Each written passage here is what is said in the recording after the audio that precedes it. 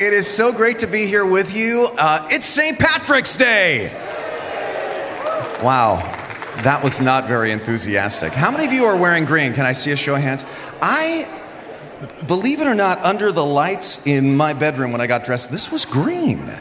And now it looks gray to people, but up close, I think it's green. I really do think it's green. It's kind of like that dress on the internet. Some people think it's gray, some people think it's green. I'll be in the lobby afterwards. You can greet me and make up your own mind. But I want to start with a little St. Patrick's Day quiz, all right? And I want you to shout out the right answer, and let's make this first one kind of a test, all right? Not a real question, but true or false, St. Patrick was a leprechaun? The answer is? It is false. You are correct. But now these next two are for real, and they're maybe a little bit tougher, so think about this. True or false, St. Patrick is only legendary. He's not a real person. That is actually false. He's a real man. We know a lot about him because we still have his autobiography. It's called Confessio, and he talks in detail about his life. It is a fascinating read. I was reading it yesterday, not in the original Latin, the English translation. I'd encourage you to read it. It's quite inspiring. He was born in 386 AD. Now, here's the next true or false question. True or false, St. Patrick was actually Irish. That's a little bit more of a tentative answer from you. The correct answer is false. St. Patrick was actually a Roman. So here's kind of an interesting audience participation thing. Raise your hand if you've got any ancestry that's Irish. Can I see a show of hands? Raise your hand if you've got any ancestry that's Italian. Can I see a show of hands? St. Patrick's actually genetically more related to the latter than the former because he was a Roman who was born in Roman Britain, but when he was 16 years old, he was kidnapped and brought up to Ireland into slavery. And he was a slave to an Irish chieftain until he was 22 years old when he walked 200 miles to the coast and escaped on a Gaulish or French ship. And he sails down to France where he is happy and safe until he's 41 years old. And he has a vision of an Irishman saying, "Come back to Ireland, we need you." And he felt that he was called by God to go as a missionary back to Ireland. And he writes in his autobiography that every single person he knew tried to talk him out of it. They said, "They enslaved you and they beat you up. You are now safe. You do not want to go back to these pagan, crazy Irish people." But St. Patrick, later St. Patrick, he ended up going back there, and his message to them was, "Yes, I was a slave among you, but now I am free, but you are all actually still slaves. You are slaves to your superstition, and you are slaves to your sin, and Jesus Christ can lead you out of that." And what happened next might be difficult for some of our modern minds to believe, but Patrick says in his autobiography that God actually performed some miracles through him. Why? To show the Druid Irish that God actually was Lord over all, even over the forces of nature that they worshiped. It's hard for us in our culture to know what to make of these stories of miracles, but we have to remember that in those days, people saw miracles differently. They weren't just tricks. They were signs that meant something. Yesterday, I read an article by a historian named Mary Cagney. She says, if Christianity had come to Ireland with only doctrines and ideas, without miracle and mystery, it could never have wooed the Celtic heart. And the same is actually exactly the case with the miracles of Jesus, too. Let's talk about it today. Grab your message notes. 77 is the name of our series that takes us to Easter, 77 days in the life of Christ. I want to welcome you, whether you're joining us live or on Facebook Live or over in the venue service. It is just great to be with you on this journey to explore the plot line that led up to Easter. And this weekend, we're going to expand our minds a little bit. We're going to zoom in on the miracles, because to understand the story of Jesus, you really have to look at the miracles. Large crowds followed Jesus precisely because he did miracles.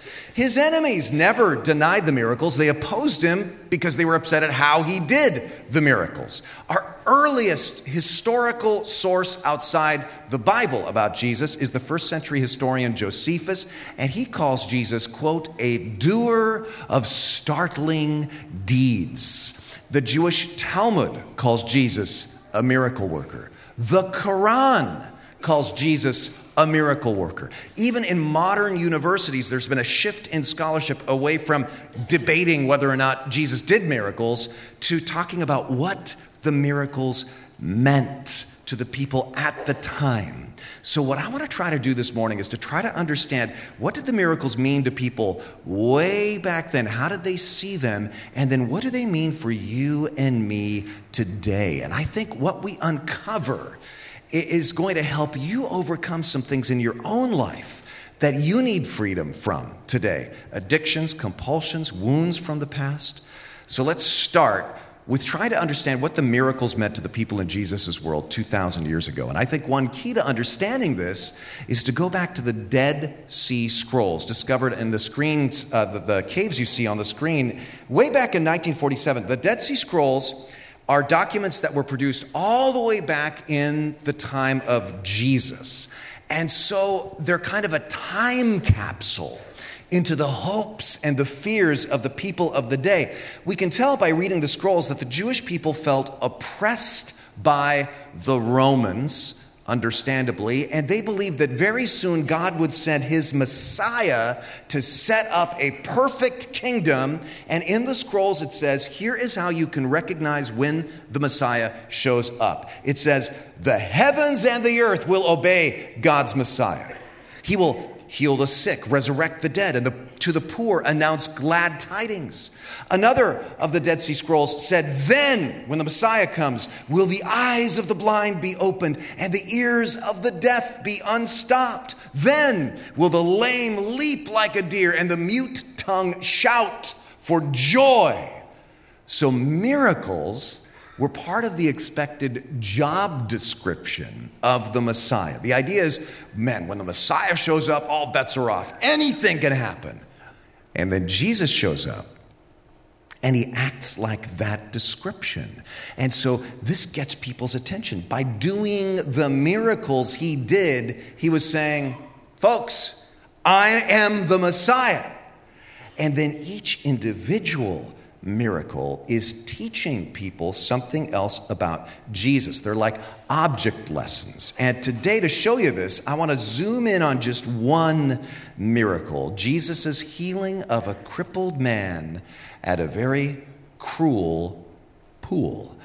It starts in John chapter 5, verse 1. Sometime later, Jesus went up to Jerusalem for a feast of the Jews. Now, there is in Jerusalem near the Sheep Gate a pool, which in Aramaic is called Bethesda, and which is surrounded by 5 covered colonnades. Now, press pause for just a second, because to help you picture this, back in 1956, archaeologists dug up the ruins of this pool, and here's what it looked like in Jesus' day, and you can go to the ruins of it today and see the very 2,000-year-old steps into the pool that these people in the story would have walked down into. And in Jesus' day, there was a legend about this pool, and the legend was that occasionally an angel invisibly stirred the waters, and you would see bubbles rising to the surface. And the first person who went down those steps you just saw to reach the water in those moments, that person would be healed.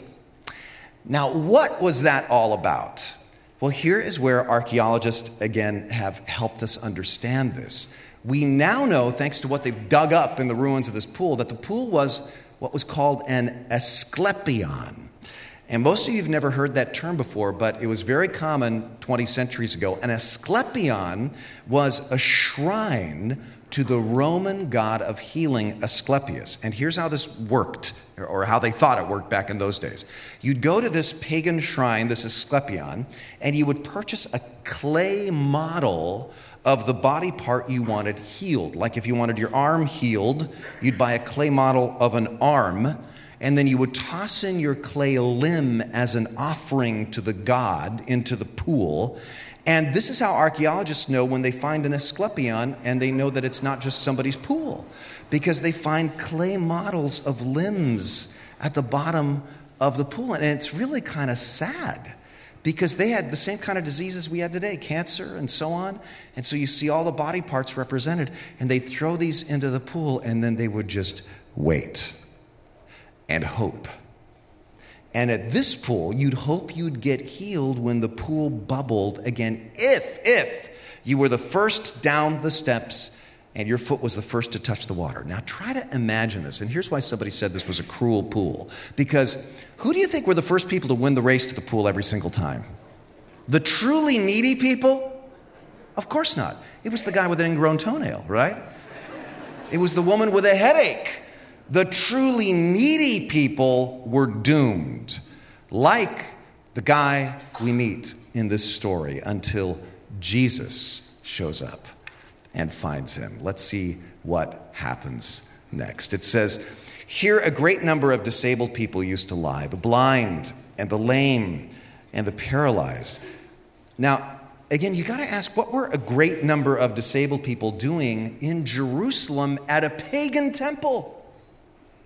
Like virtually right next to the Jewish Temple Mount.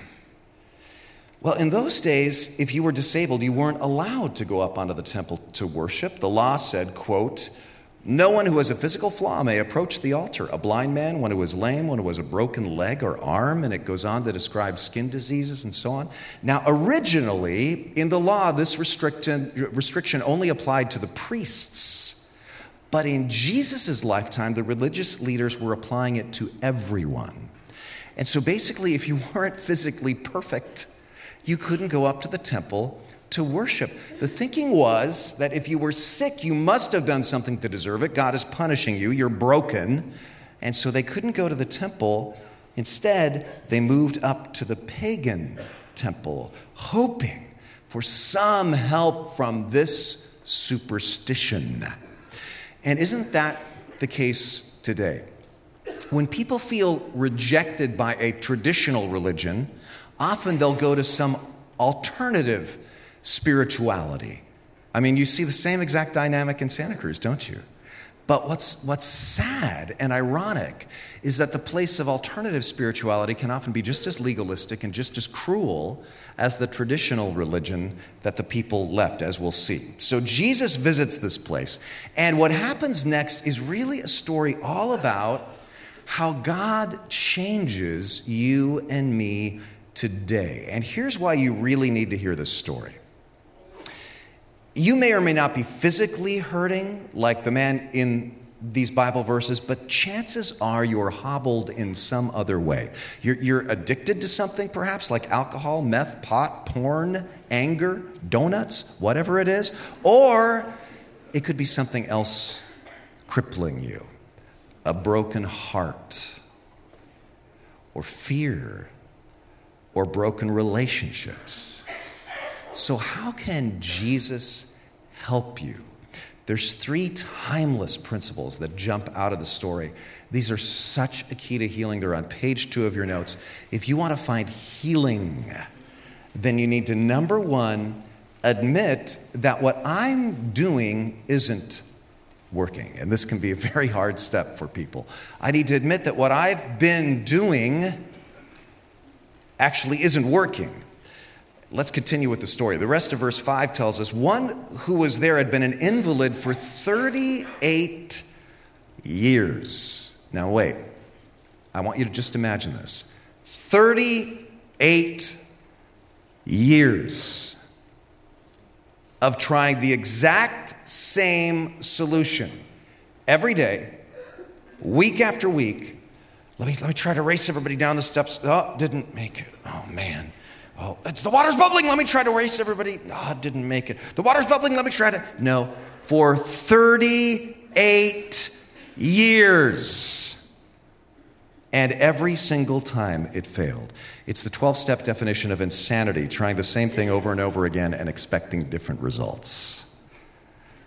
And all of us have done this. We keep trying the same plan, which isn't working.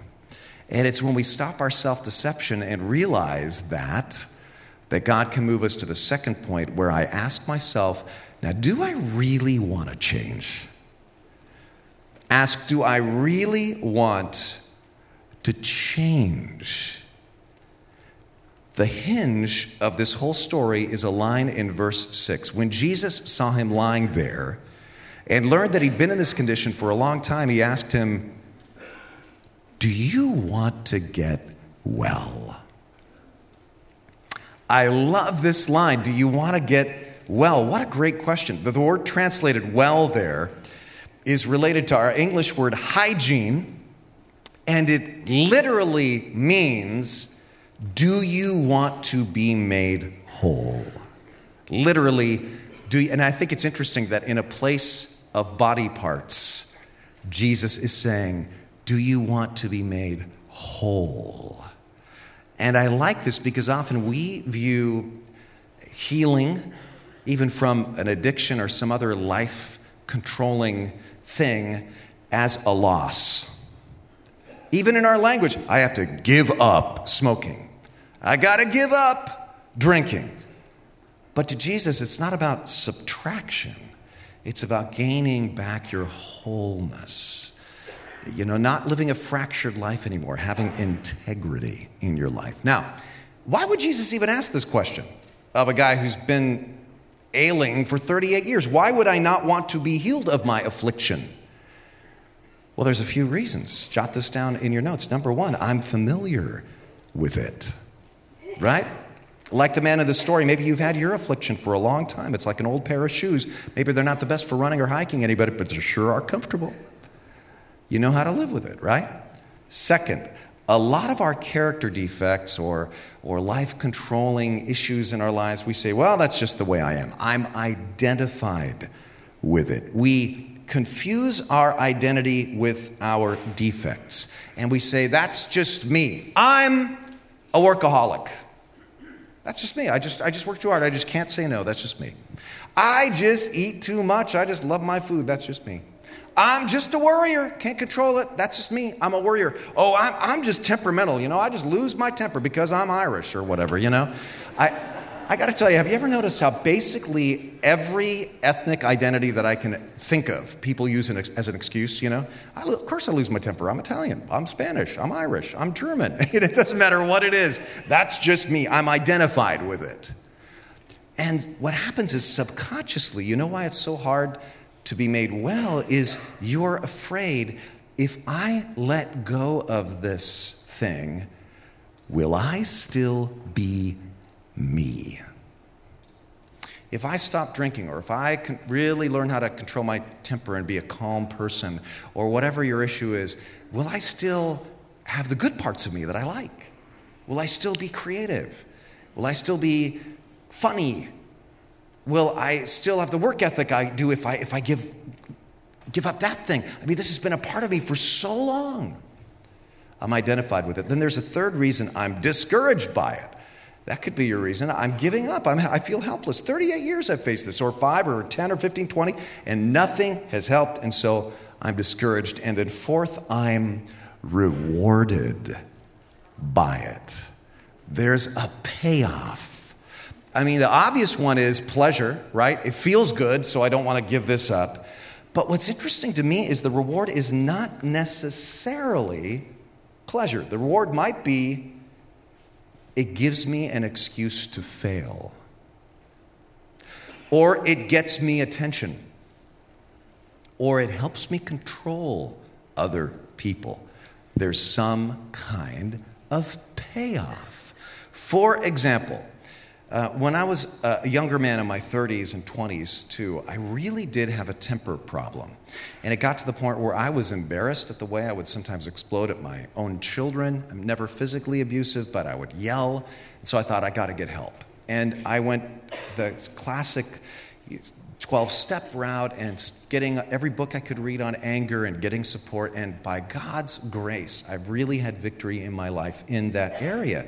But let me tell you, there were a lot of payoffs to being a temperamental person. If you're a habitually angry person, I can tell you from personal experience why you find it hard to quit. It can feel really good to be angry. Not pleasure, but raised hormone levels. It can give you a feeling of excitement and passion and purpose. And anger can be self-affirming because it makes you feel like, I'm right, darn it, I'm right. And that's definitely a kind of reward. And my anger can control others for sure. When I'm angry, I can get what I want from people. And of course, it damages the relationship long term, but it sure works in the short term, you know? Some of you, if you brought your kids or grandkids to church, what worked best? Time to get into the car now, or get into the car this minute, right? So we can go worship Jesus Christ, you know? There are all kinds of payoffs. So how does this man respond to the question, do you want to get well? Now, what's interesting to me is he doesn't really answer the question. It's a yes or a no question. And he says, well, sir, I have no one to help me into the pool when the water's stirred. I have no one to help me. By the way, that means he's not in community. He's trying to go it alone. And that's one of the reasons we have recovery groups, support groups here. We'll talk more about that in just a second. But then he goes on, while I'm trying to get in, someone else always goes down ahead of me every single time. Now, you can start to feel sorry for him at first until you remember he's talking about 38 years of this, apparently. He's blaming people, places, and things. The people who won't help, this place, the way it's constructed, it's unfair, life's unfair. And when you and I need to change, we do the same thing. We blame people, places, and things. People, it's my family of origin's fault, it's my kid's fault, it's my spouse's fault, it's my friend's fault. Places, it's Santa Cruz, it's too hard to be sober here. It's too hard to live here, it's too expensive, it's too stressful. Things, I have this condition, I have a bad job, my car's broken, I can't make it to church, I can't make it to the meeting. But Jesus is not asking this guy for his excuses. He's asking him, do you want to be made whole? Are you entirely ready? Because change will never happen until you're entirely ready. And you take ownership and you say, it's nobody's fault but my own. And God, I'm entirely ready to have you work in my life. And at that moment, the Lord Jesus can help. And that's when you can move to step 3, act in faith. You act, you respond, you take a step in faith toward God's offer of help. Watch what happens next. Verse 8. Then Jesus said to him, get up, pick up your mat and walk. And I love this little detail. Walk there in the original verb tense means keep on walking. Get up and walk on. Get out of here. Don't look back. I like that because recovery is about forward motion, about taking one step, then another step, then another step, and you keep on stepping. And that's what this means. At once the man was cured. He picked up his mat and walked. Now, you'd think everybody would be amazed and happy that this guy is healed. But that's not what happens. And that's not what happens when you change your life either. There's some people who like the status quo. And they're upset that things are different. Next verse. Now, the day on which this took place was a Sabbath. And so the religious leaders stopped the healed man and said, well, it's the Sabbath. The law forbids you to carry your mat. Here, this poor guy had been waiting for 38 years to get healed. And when it happens, it's the wrong day of the week. See, they had rules. And they were biblical rules. Don't work on the seventh day. Keep the Sabbath holy. That's in the Bible. But then they added a lot of rules to define work, and one of those rules was you can't carry anything. And so by carrying his bed mat, he was working technically. And so they just skipped entirely over the miracle. He's walking! And they chose instead to focus on the rule he's breaking. And don't just go, oh yeah, those silly religious leaders 20 centuries ago. All this applies to you and me too. It's kind of like when people come up to me, this has happened a couple of times over 25 years. Did you know that one of the church greeters is around the corner, back by the choir room, smoking a cigarette? And the last time it happened, I felt like saying, really? Was it a tobacco cigarette? Because I think I know the guy you're talking about, and that would be progress, you know?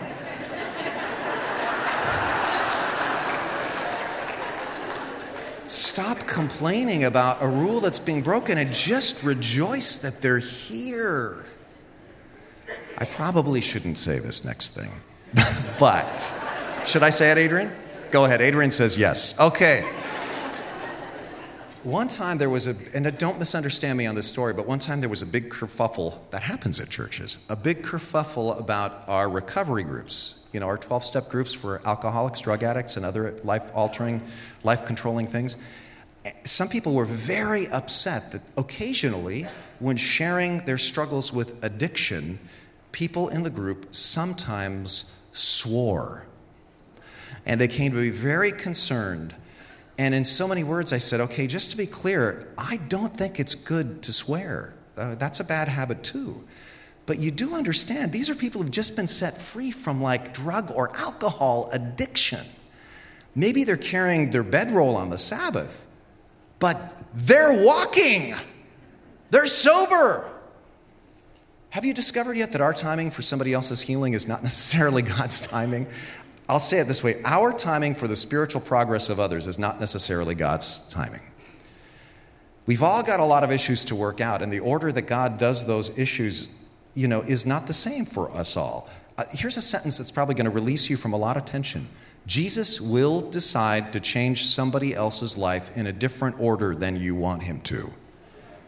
So don't be sort of an accidental Pharisee judging people for breaking a rule instead of rejoicing that at least they're walking. They're on the path to wholeness. One of the things I loved my first day at Twin Lakes Church, I thought, I love this sign. Pastor Kraft, outside each exit door, and this was 30, 40 years ago, he put ashtrays. And that little symbol was a sign to smokers who came to church. You know what? We're accommodating the fact that you're going to come out those doors, you're going to want to light up. Here's some ashtrays for you. We're not in favor of smoking, but at least you're walking. At least you're here finding freedom in Christ. But this reaction from the religious leaders is also very important to understanding the bigger plot line. Why Jesus ends up on a cross, why these leaders turned against Jesus. A few verses later, it says, so because Jesus was doing these things on the Sabbath, the Jewish leaders began to persecute him. Note, not the Jewish people. They loved him. The leaders, specifically the religious leaders, specifically the temple system religious leaders. Why? They realized what Jesus was saying through this miracle. He was saying, you don't need all the falderall up there on the Temple Mount. You don't need all this pagan temple superstition either, all these systems and rules, and all you need is me. It's all by grace. And when you are vetoing a religious system, the keepers of that system do not look on that favorably. See, why is this story in the Bible for us today? To teach that if you're sick, then Jesus will always instantly heal you of any disease? Of course not. He didn't even heal everybody then. So what is the point of this miracle? Why did he do this there then? Well, a little clue that I love about this story is that Bethesda, the name of this pool, is a combination of two words, Beit, which means house, and chesed, which means mercy or grace. This means house of grace. That's the way it started. That's the way a lot of churches start. But it had been turned into something completely different. It had been turned into a temple to superstition. It had been turned into a house of legalism. It had been turned into a place where human performance got you the gold medal. But Jesus comes along and turns it back into a house of grace for this man. This man is meant to represent all of us because he was a lame person trying to win a foot race. By definition, that's impossible. And the point of the story is that's true of all of us. We're all crippled by sin. And we can deceive ourselves and think, if I just try a little harder, I can beat this. But we're lame people in a foot race. It is impossible to save ourselves. Instead, we just need to receive God's healing straight from Jesus. And then one step after another, as we keep moving forward, he changes us. And you know, this exact same story still happens to this day. I want you to meet two people who are part of some of our recovery groups here at Twin Lakes Church. Of course, normally these are totally anonymous and confidential groups, but Mark and Amy were willing to talk publicly about their addictions to give you hope. If you're not struggling right now with something, maybe you've got a son or a granddaughter or a friend who is, I want you to listen to what they have to say, because this is going to really, really give you hope that people are being set free. And if you are struggling, be encouraged. Change and healing and wholeness is possible for you too. But you need to take that step out of the darkness and into faith. Watch the screen. Listen to their testimonies. I lived a secret life for many, many years in inappropriate sexual behavior based around pornography. I was a porn addict before I was married. For years, my wife didn't know what was going on, but ultimately the truth came out. She would have hopes that I was getting better and want me to be better. And I wanted to be better, and I lied to myself, telling her and myself that I was better, when in fact I was not. One of my denial beliefs was that I'm not hurting anyone. This is all done in privacy. But in the end, I couldn't deny the fact that I was hurting my wife. Ultimately, our relationship was at stake. And without me turning from this, I would not be married to the wonderful woman I am now. I fought under my own power for years, but always, with much shame, returned to my behaviors. I was always terrified of being rejected if I revealed my secret. The locker room is a very confidential community of men who understand our challenges. We get understanding, prayer, support, and absolutely no condemnation from our brothers. If I, with Christ's assistance, can overcome this addiction, any of us can. Nobody has to feel like they can't make it. We all can. We just have to choose to engage and not allow the shame to pull us back into it again. I started using drugs in my early 20s, and since then, I was off and running. I used needles. I baselined drugs from the start. I started coming to the Monday night meetings January of 2018, and I had one foot in the door, one foot out. I knew I needed to be there, but I had a lot of resistance, especially when it came to God. I grew up in a cult-like religion, and so basically anytime I thought of God, I thought of feeling guilty, feeling punished, judged, all of that. And so as I got older and my addictive personality came up more and more, and then so lots of personality traits that are frowned upon started to flare up as well, I just felt just very unloved by God, and I wanted nothing to do with him. So that stayed the case for over a decade until I started going to the Monday night meetings here at TLC, and it just has transformed me to remember and to know that God for me is like my best friend. He'll never leave me. He's got my back. It's a personal relationship, as it should be for everybody. Until I was ready to look at myself and be honest with myself and want to get better, I couldn't. Every excuse in the book would come up, and I would find people, places, and things as my excuse to keep doing what I was doing. And finally it got to a point where I had had too much pain. I wanted a change, and so I became willing finally and decided to trust God. Monday nights have become my favorite hour of each week, and I don't miss it for anything. So I'm addicted to Monday nights now. I love the fact that Mark and Amy were willing to share their stories. Yeah, amazing. But you've got to understand that Jesus' question to you and to all of us is the same as his question to this man. The question is, do you want to be made well? He's saying this to you. Do you want to be made well? And the first step to wholeness can be taken right now.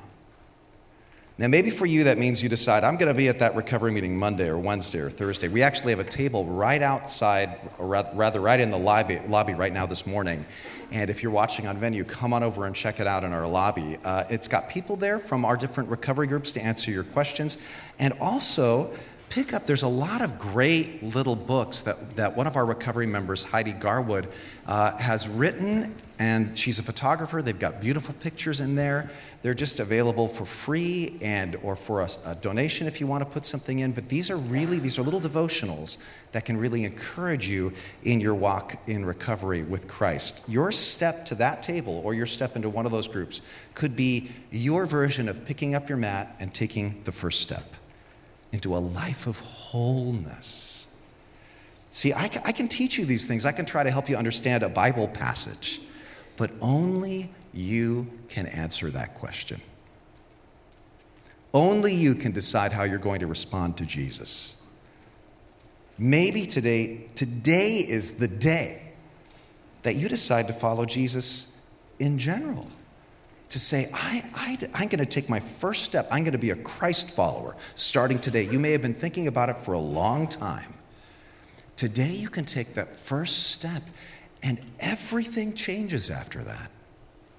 See, the miracles mean the really good news. The Messiah has come. And that means anything can happen. Let's pray together. Would you bow your heads with me? Heavenly Father, we just admit that we are weak and broken people. We admit that we're utterly unable to heal ourselves in our own power.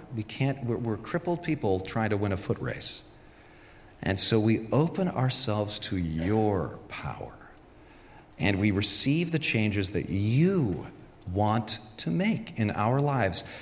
Not to lead us to subtraction, but to wholeness. And Lord, maybe some of us in this room for the very first time are saying, Jesus, I want to turn it all over to you starting today. I don't understand it, but I am yours.